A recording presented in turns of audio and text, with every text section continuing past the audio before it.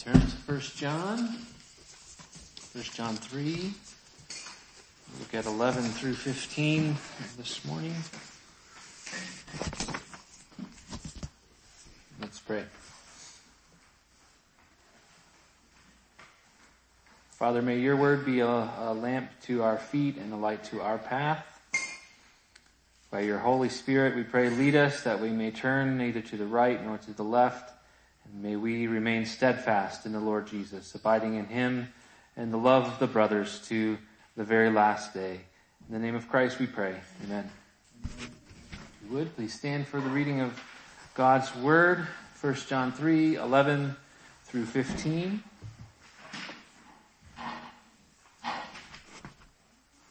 For this is the message that you have heard from the beginning, that we should love one another. We should not be like Cain, who was of the evil one and murdered his brother. And why did he murder him?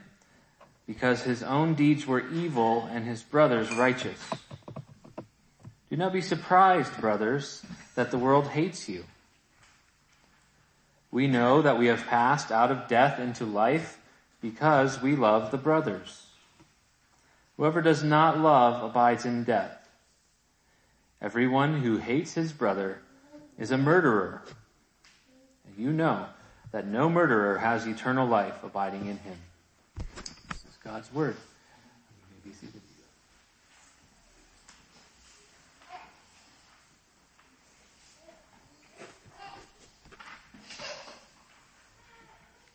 We're coming into this section on love in 1 John. He's touched on love already.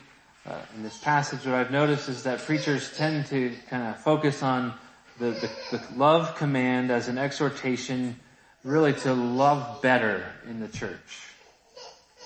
And this is certainly a worthwhile message and implicit in the passage, but I think explicitly the issue on hand for John is not on whether we love well in the church or how to go about loving in the church. I think he'll get into that. But on the question of who loves or who does love. In other words, I believe the center of this passage is the exhortation, do not be surprised when the world hates you. And John here, he's categorizing all those people who hate God's people, including those who profess to be God's people, under one heading, the world. And reading existentially, as we talked about in Sunday school a few weeks ago, putting yourself in the shoes of the writer and the hearers of Scripture, I try to think about what these people must be dealing with, what they've been feeling. If there's teachers in the community who are saying something different from the gospel that was preached to them by John and by others that they heard initially, and in some sense had left the community of the saints and who were urging people to join with them, to come to this side of things, and in some sense perhaps despising or ostracizing or belittling those who would not come, you can imagine what that must feel like. The sense of confusion. Who do I follow? Who do I listen to? And it would also be very painful. Why are they doing this to me? And really, this passage just continues in the same vein from last week, what John has been doing. It's an encouragement. This whole section is an exhortation to abide. We're still in the abide section of 1 John, to remain, to live in Christ. And also what John is doing in this section is marking out those who do not abide in Christ, those who cause division and dissension within the church, to inform the saints to be wary of them and to not follow them.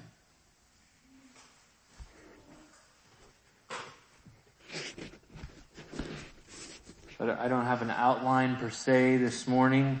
I was telling Nick, sometimes I think I'm Superman. I'm not. I had too much on my plate this week, so I hope it's not a case of mist in the pulpit, fog in the pew this morning, but we're going to walk our way through these verses, verse by verse, and we'll actually go back to verse 10 if you have your Bibles. and begin with verse 10. In verse 10, John had said, "By this it is evident who are the children of God and who are the children of the devil. Whoever does not practice righteousness is not of God." And we talked about that last week, that righteousness is an evidence of our sonship to God. And then he says, "Nor is the one who does not love his brother." And that's what he's talking about today, is that love of the brethren, love of Christians, is an evidence that we are indeed born again. So we have this sort of a paternity trial with evidence. And on the preponderance of evidence, is it apparent that those who practice righteousness are the sons of God, and those who are the sons of the devil? Well, so too are those who do not love the brothers. He says those people are sons of the devil. So John has two columns.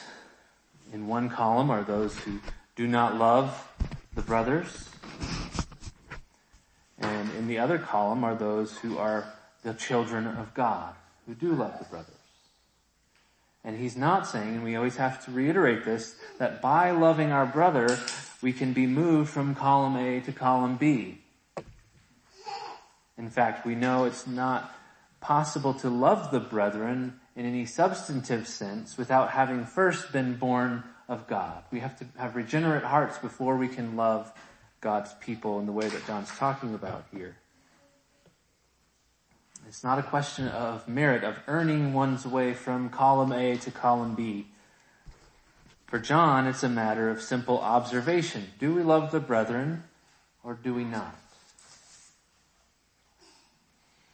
Immediately, what we see on the surface of verse 10 is that John has a very specific kind of love in mind here. He's not talking about a general love for humanity, although that's important. But he has in mind brotherly love, love between Christians, the people who claim to be Christians. Do you love Christians? Do you love your brothers and sisters? Do you commit to them, thick or thin? Or do you, if you do commit to them, if you do love them, then he says you can be confident. There's evidence that you are born of God.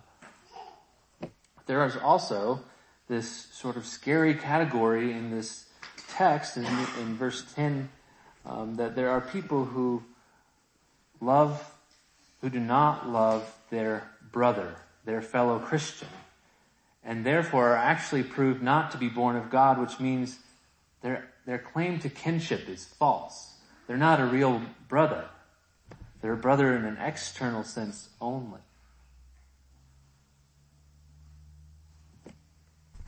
In verse 11, he begins to explain why this is the case. Why the one who does not love his brother is bearing evidence that he's not born of God. And he's in fact a son of the devil. He says, "For this is the message that you have heard from the beginning." So that word "for," because. This is why this is the case. "For this is the message you have heard from the beginning, that we should love one another." In other words, love is part and parcel with the apostolic gospel. Love is not like an advanced course, level 400 class Christianity. Love is Christianity 101. It's part and parcel with the gospel. This is something they've heard from the very beginning. The Lord Jesus, he came, he died as a propitiatory sacrifice for our sins that we might enter into fellowship with God. And through his blood, we have entered into this divine communion with God the Father and his Son and the Holy Spirit. And we've entered into that communion together, corporately. We've not come into God's presence just alone, him and I, one-on-one. But through faith in Jesus and our union with him, we're brought into a great assembly of brothers and sisters. We all share the same Father. And for John, the message of the gospel, this message is embraced by people. This is inseparably tied to this social, familial implication. I go back to the beginning of the book of 1 John every week, because I see in those first 4 or 5 verses the whole book summed up, and these would be great verses to memorize. Those first 4 verses just say so much in just so few words. But in verse 3, remember what he said, that which we have seen and heard we proclaim. So there's the message that you have heard from the beginning. We proclaim also to you. Why? So that you may have fellowship with us, and our fellowship is with the Father and with his Son, Jesus Christ. So this fellowship is integral and necessary part and implication of the gospel. And that's what we're talking about when we're talking about love, is this fellowship, this divine communion. John, he's an apostle. He spent time with the Lord Jesus Christ personally. And I think if anyone could give people something new, some piece of higher knowledge, something that could really wow them and set himself apart as a teacher superior to these false teachers that are coming in, it's him. He could do that. But what does he do? And what does John always do? He points over and over and over again to that old story, to the gospel that you've heard from the beginning. The gospel of Jesus Christ.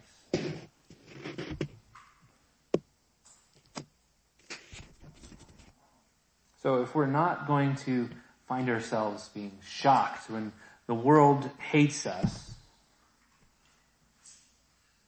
and if we're not going to be shaken or disturbed by that, then this first and most basic thing is something we must do is be grounded in the message that we have heard from the beginning. The Word of God. The gospel. And we'll look more at love next week as John gets into a more positive explanation and example and illustration of love next week. In this passage, John is providing us with it almost seems obvious, but a negative illustration of what love is or what love is not. It's almost obvious because it's don't hate.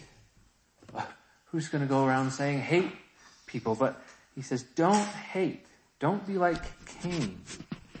In verse 12, we should not be like Cain, who was of the evil one and murdered his brother. It just feels like a bit of a jolting jump. Like, well, who's talking about murder here, John? No one's killing anyone. But John is providing an illustration of what it means to hate one's own brother. And of course, it's a perfect illustration. D.A. Carson here helpfully says, the statement may be seen as little more than an inference from Genesis 3 and 4 taken together.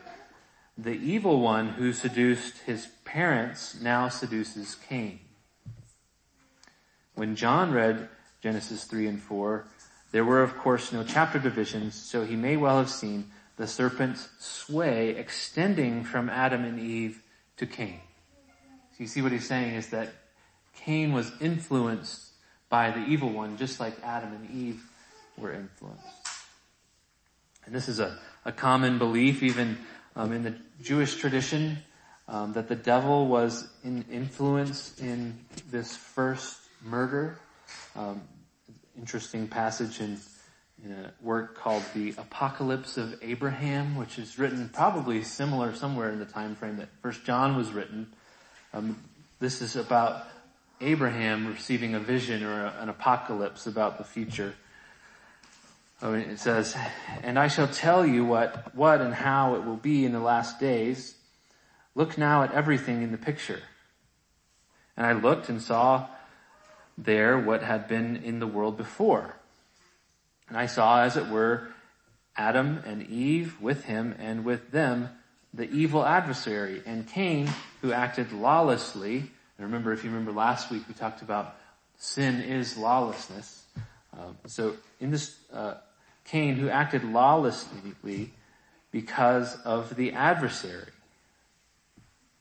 It's attributing his influence to the devil. And he murdered Abel, the perdition brought and given to him through the lawless one, through the devil. So this is a tradition and belief even in Jewish theology, but it's also biblical, I think. If we're following the story carefully of Adam and Eve, and as it progresses, after Adam and Eve fall, and God is defining the curses of the fall for man, woman, and serpent, he says there will be a conflict between the seed of the serpent and the seed of the woman. And so the story, I think, of Cain and Abel is not less than an immediate sort of example of the severity of sin and the fall, but actually it's more than that there is the beginning, the unfolding of the narrative of this great conflict between the seed of the woman and the seed of the serpent. These two families that all of humanity falls into. And so John, he makes no hesitation. Cain was of the evil one. He goes on, continuing in verse 12. Why did he murder him? Because his own deeds were evil and his brothers were righteous. I think it's helpful if we can go back and read the story, if we want to turn back to Genesis 4, 1 through 8.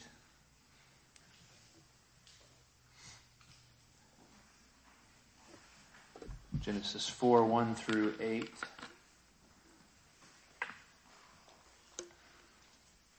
You know it well. Now Adam knew Eve, his wife, and she conceived and bore Cain, saying, I have gotten a man with the help of the Lord. And again she bore his brother Abel. Now Abel was a keeper of sheep, and Cain a worker of the ground. In the course of time, Cain brought to the Lord an offering of the fruit of the ground, and Abel also brought the firstborn of his flock and their fat portions. And the Lord had regard for Abel and his offering, but for Cain and his offering he had no regard. So Cain was very angry, and his face fell. The Lord said to Cain, Why are you angry, and why has your face fallen? If you do well, will you not be accepted? And if you do not do well, sin is crouching at the door. Its desire is contrary to you, but you must rule over it.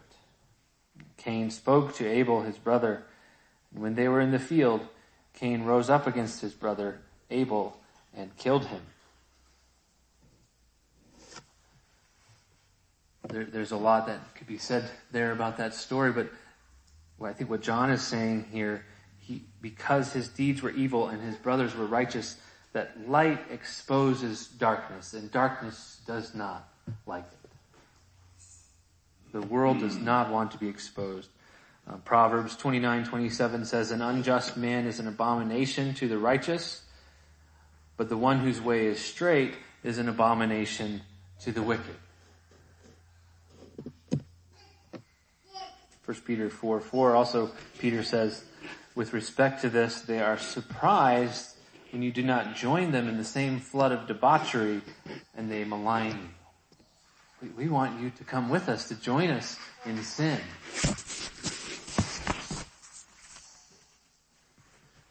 I feel blessed because I've been able to grow up in a Christian environment, and maybe some of you didn't grow up in that environment, and you may have experienced a cooling of your relationships, or even a more heated disdain against you, especially as you grew in sanctification and piety when you became a Christian. It's like as if you were cutting off sin, you were also cutting off those people.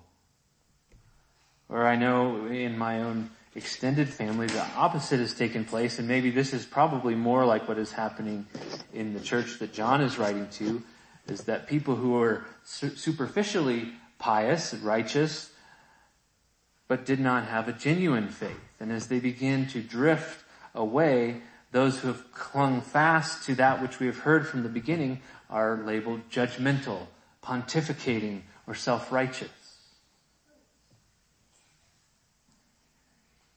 This experience can be a jolt, or painful to say the least. But John reminds us then in verse 13, do not be surprised, brothers, that the world hates you.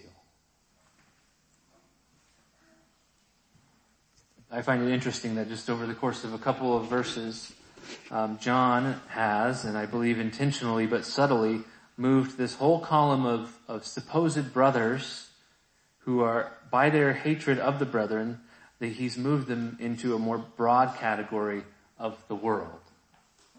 Those people who claim to be brothers but aren't, are actually members of the world. So for John, there aren't three categories. And I think Alistair Begg said about John in 1 John that if he were into photography, he would be into black and white photography. He deals in opposites.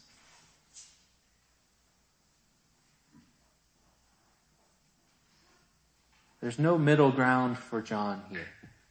An external claim to be a Christian is of no value if it's not supported by a genuine rebirth and a heart evidenced by love for the brethren. And it's important, I think, also to remember here and be reminded that biblically, hate does not just mean this emotion of loathing. We talked about that before. It has more to do with rejection in the Bible. Remember, they went out from us because they were not of us. We talked about that in the sermon on 1 John 2, 7 through 11, if you want to go back and re-listen to that. But we must remember this definition of hate, because hate is not always going to manifest itself by something obvious. Someone like Cain hitting us in the face with a rock, trying to kill us. More often than not, particularly when it comes to apostasy, as in the case of this book, it's going to manifest itself more in a sense of walking away, of departure, of rejection. Notice here, too, how he addresses these people, the people he's writing to. He says, brothers. He calls them brothers. Do not be surprised, brothers. It's as if he's saying, dear ones, people who are of the family of God, together with me. Remember, the spirit of Cain persists. The father of Cain still reigns in this world. The seed of the serpent are still striving against the seed of the woman. So why are you surprised that the world does not appreciate us? Why are you flabbergasted by this? I think we need to take this exhortation seriously. I think in this season of American history, where our country appears to be drifting away from some morals and principles which were derived from a more Christian worldview, and where Christianity was more comfortable and more the norm, it seems like Christians are more and more just aghast that this is happening to us. And to be sure, to be clear, we ought to be disgusted or ashamed or frustrated by the sin that we see. And especially the apostasy and open immorality that we see in the Western church. And we should be disturbed by the way sound biblical Christians are being treated. But John says, don't be surprised. We should not take the posture of numb fatalism, but we should also not be so astonished or shocked that we're sent reeling in despair or confusion. I can't believe it. I just don't know anymore. I don't get it.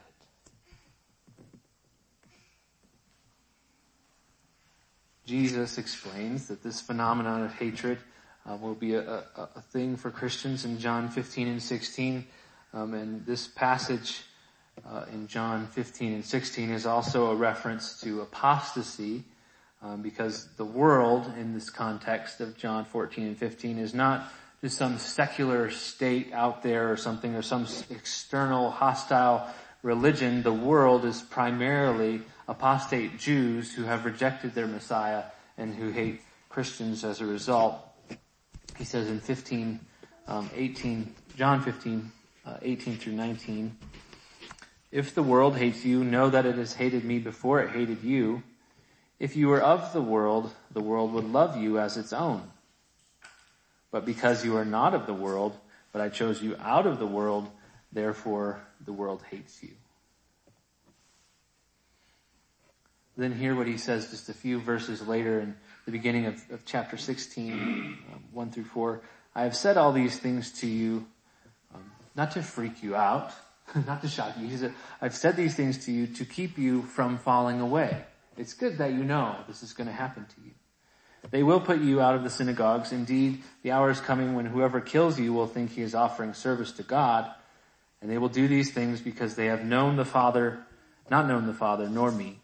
But I have said these things to you that when their hour comes, you may remember that I told them to you. There's a sense in which knowing and understanding this is going to happen equips and prepares us for what we will face. Jesus concludes this section in John, the Upper Room Discourse in 1633 by saying, I have said these things to you that in me you may have peace. In the world you will have tribulation, but take heart, I have overcome the world. I think the second part of that verse usually gets the press, but did you notice what he said in the first part? I have said these things to you that in me you may have peace. In context, he's just told them that he's leaving them, that they're going to face the hatred of the world, and in fact that they are going to falter in their commitment to him. And this is supposed to give them peace. Peace, he says, in me. Tribulations, hatred of the world, our own weakness, as painful as they are, they serve as a reminder that our peace of mind and heart must never rest in comfort, in our own faithfulness, but our peace is in him. So don't be surprised when the world hates you. Next he turns again to a significant theme in 1 John, a great reassurance for the Christian life. In verse 14, the words, we know. The Greek word oidamen occurs 16 times in the book of 1 John. This is important. We know. Because we all buy into lies and we're sent reeling by the lies we believe. And John in his wisdom says, don't be surprised. What do we know? What do we know for sure? What are the facts? In verse 14, we know that we have passed out of death into life because we love the brothers. Whoever does not love abides in death. So he sets up a contrast between believers and unbelievers. We know, brothers, where we stand. We have passed. We've been transferred from death to life. We are already in the eternal fellowship of the Lord Jesus Christ. And how do we know? Because of the evidence that we love the brothers.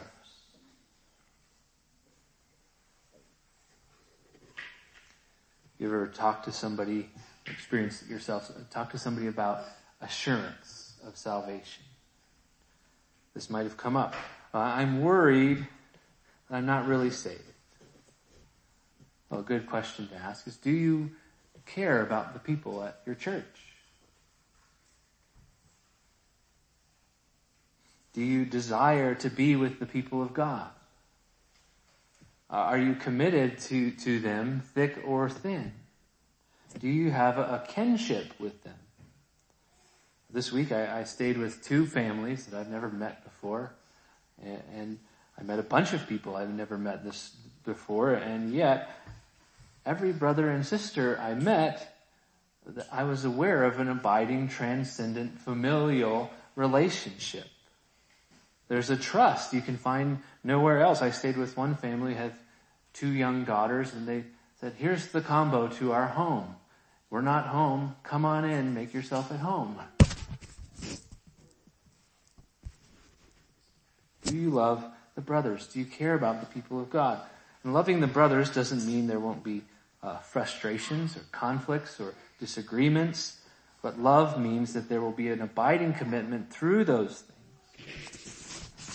Paul says in Colossians 3:12-14, put on then as God's chosen ones, holy and beloved, compassionate hearts, kindness, humility, meekness, and patience. Patience. Bearing with one another. You have to put up with me. I have to put up with you. And if you have a complaint against another, forgiving each other. As the Lord Jesus has forgiven you, so you also must forgive. And above all these, put on love, which binds everything together in perfect harmony. You see, Paul's description of a loving church fellowship includes a lot about patience and bearing with and dealing with our sin in the church. So he's not assuming that we're going to be perfect. But as Peter says, love covers a multitude of sins.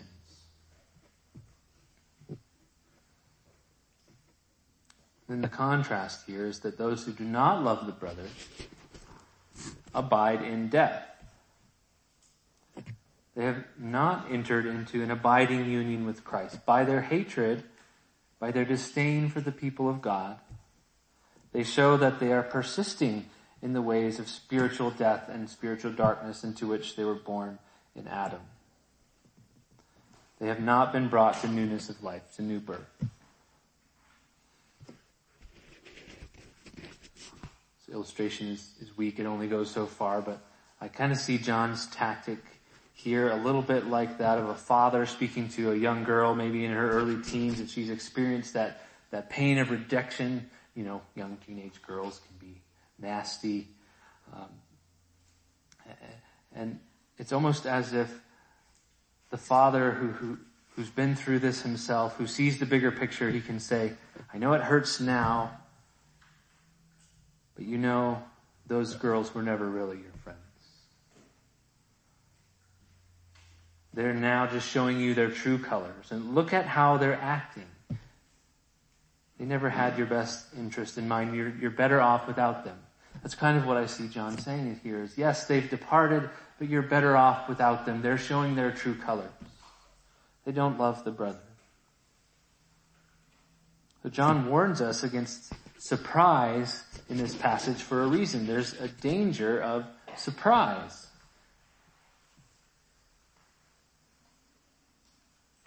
He says, just think about it for a moment. We know who we are. We know whom we love. We know by whom we are loved. And we know we have been transferred to a new life and a rich fellowship with God. And those people you thought were with you, who went out from you, they're now showing their true colors.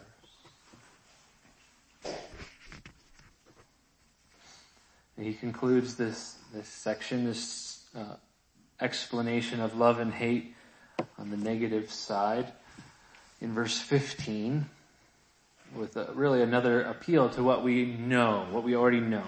Everyone who hates his brother is a murderer, and you know that no murderer has eternal life abiding in him.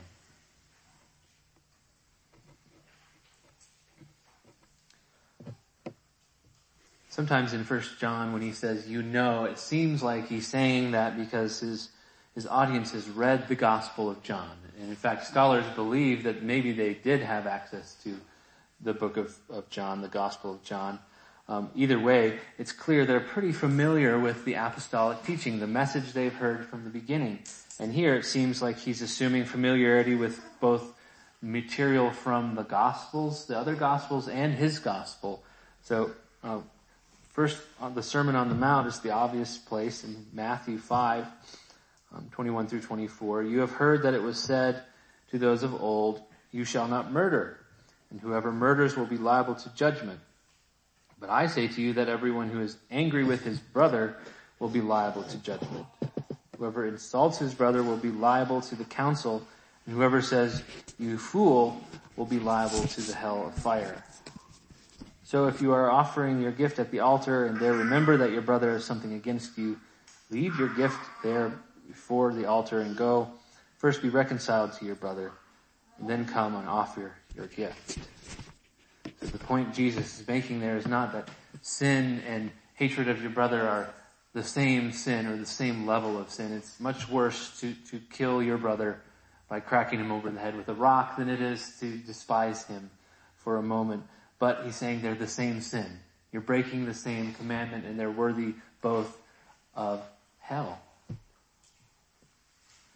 Jesus also says then in John 8:42 through 45, talking to the Jews, Jesus said to them, "If God were your Father, you would love me." Here again, this is the same paradigm that John has been working with. Are you a son of the Father, or are you a son of the devil? If God were your Father, then you would love me, for I came from God and I am here. I came not of my own accord, but he sent me. Why do you not understand what I say? It is because you cannot bear to hear my word. You are of your father, the devil, and your will is to do your father's desires. He was a murderer from the beginning and does not stand in the truth, because there is no truth in him. When he lies, he speaks out of his own character, for he is a liar and the father of lies. But because I tell you the truth, you do not believe me.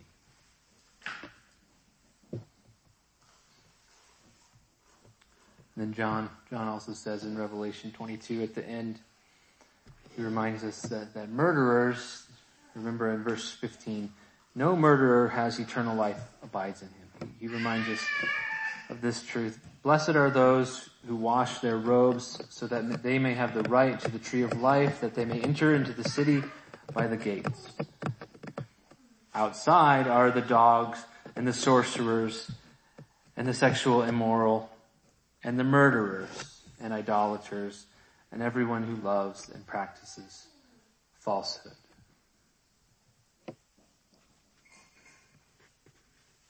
These are serious words, and I realize this is a serious and painful passage to talk about. But notice what he says in Revelation there. He says, it doesn't say those who are perfect have a right to the tree of life. He says those who wash their robes, that are filled with all those stains that he describes in the second half. The dogs, the sexually immoral and sorcerers and murderers. There are those who have those sins, but who have washed their robes in the blood of Christ. And that's how we gain access to the tree of life. So we know that the sin of murder is not the unforgivable sin. That's not what John is saying. We expect to see David, King David, and Paul the apostle, who were murderous men, and many people who are right now incarcerated for the sin of murder, to join us at the gates on the last day. But if someone is a killer, an unrepentant murderer, his identity is in complete contradiction to eternal life. And there is no life, John says, abiding in him. I think John's application here and in his train of thought should not be lost on him. He in this passage, he's saying, if anyone doesn't love the brothers, then he hates the brothers. There's not a middle ground. And if he hates the brothers, he is a murderer, because hatred is murder. And then if he is, by definition, a murderer, then he is outside among the dogs and the sorcerers and idolaters and everyone who loves and practices falsehood. We must remember that John is still here in this section, the broader section of abiding in Christ, remaining in Christ. Don't flee Christ, but stay in him. So as a believer, when you encounter hatred of the world, when you're exasperated by those who have rejected Christ and so divorced themselves from him and from his people, including you, well, don't be surprised. They're showing their true colors. When your faith in humanity is shaken, why would we have faith in humanity? I don't quite get that phrase. Or even as it's shaken within the church. Man, this doesn't seem like it is the way it should be. Would never let your faith in Christ be shaken. Jesus said again, I have said these things to you, that in me you may have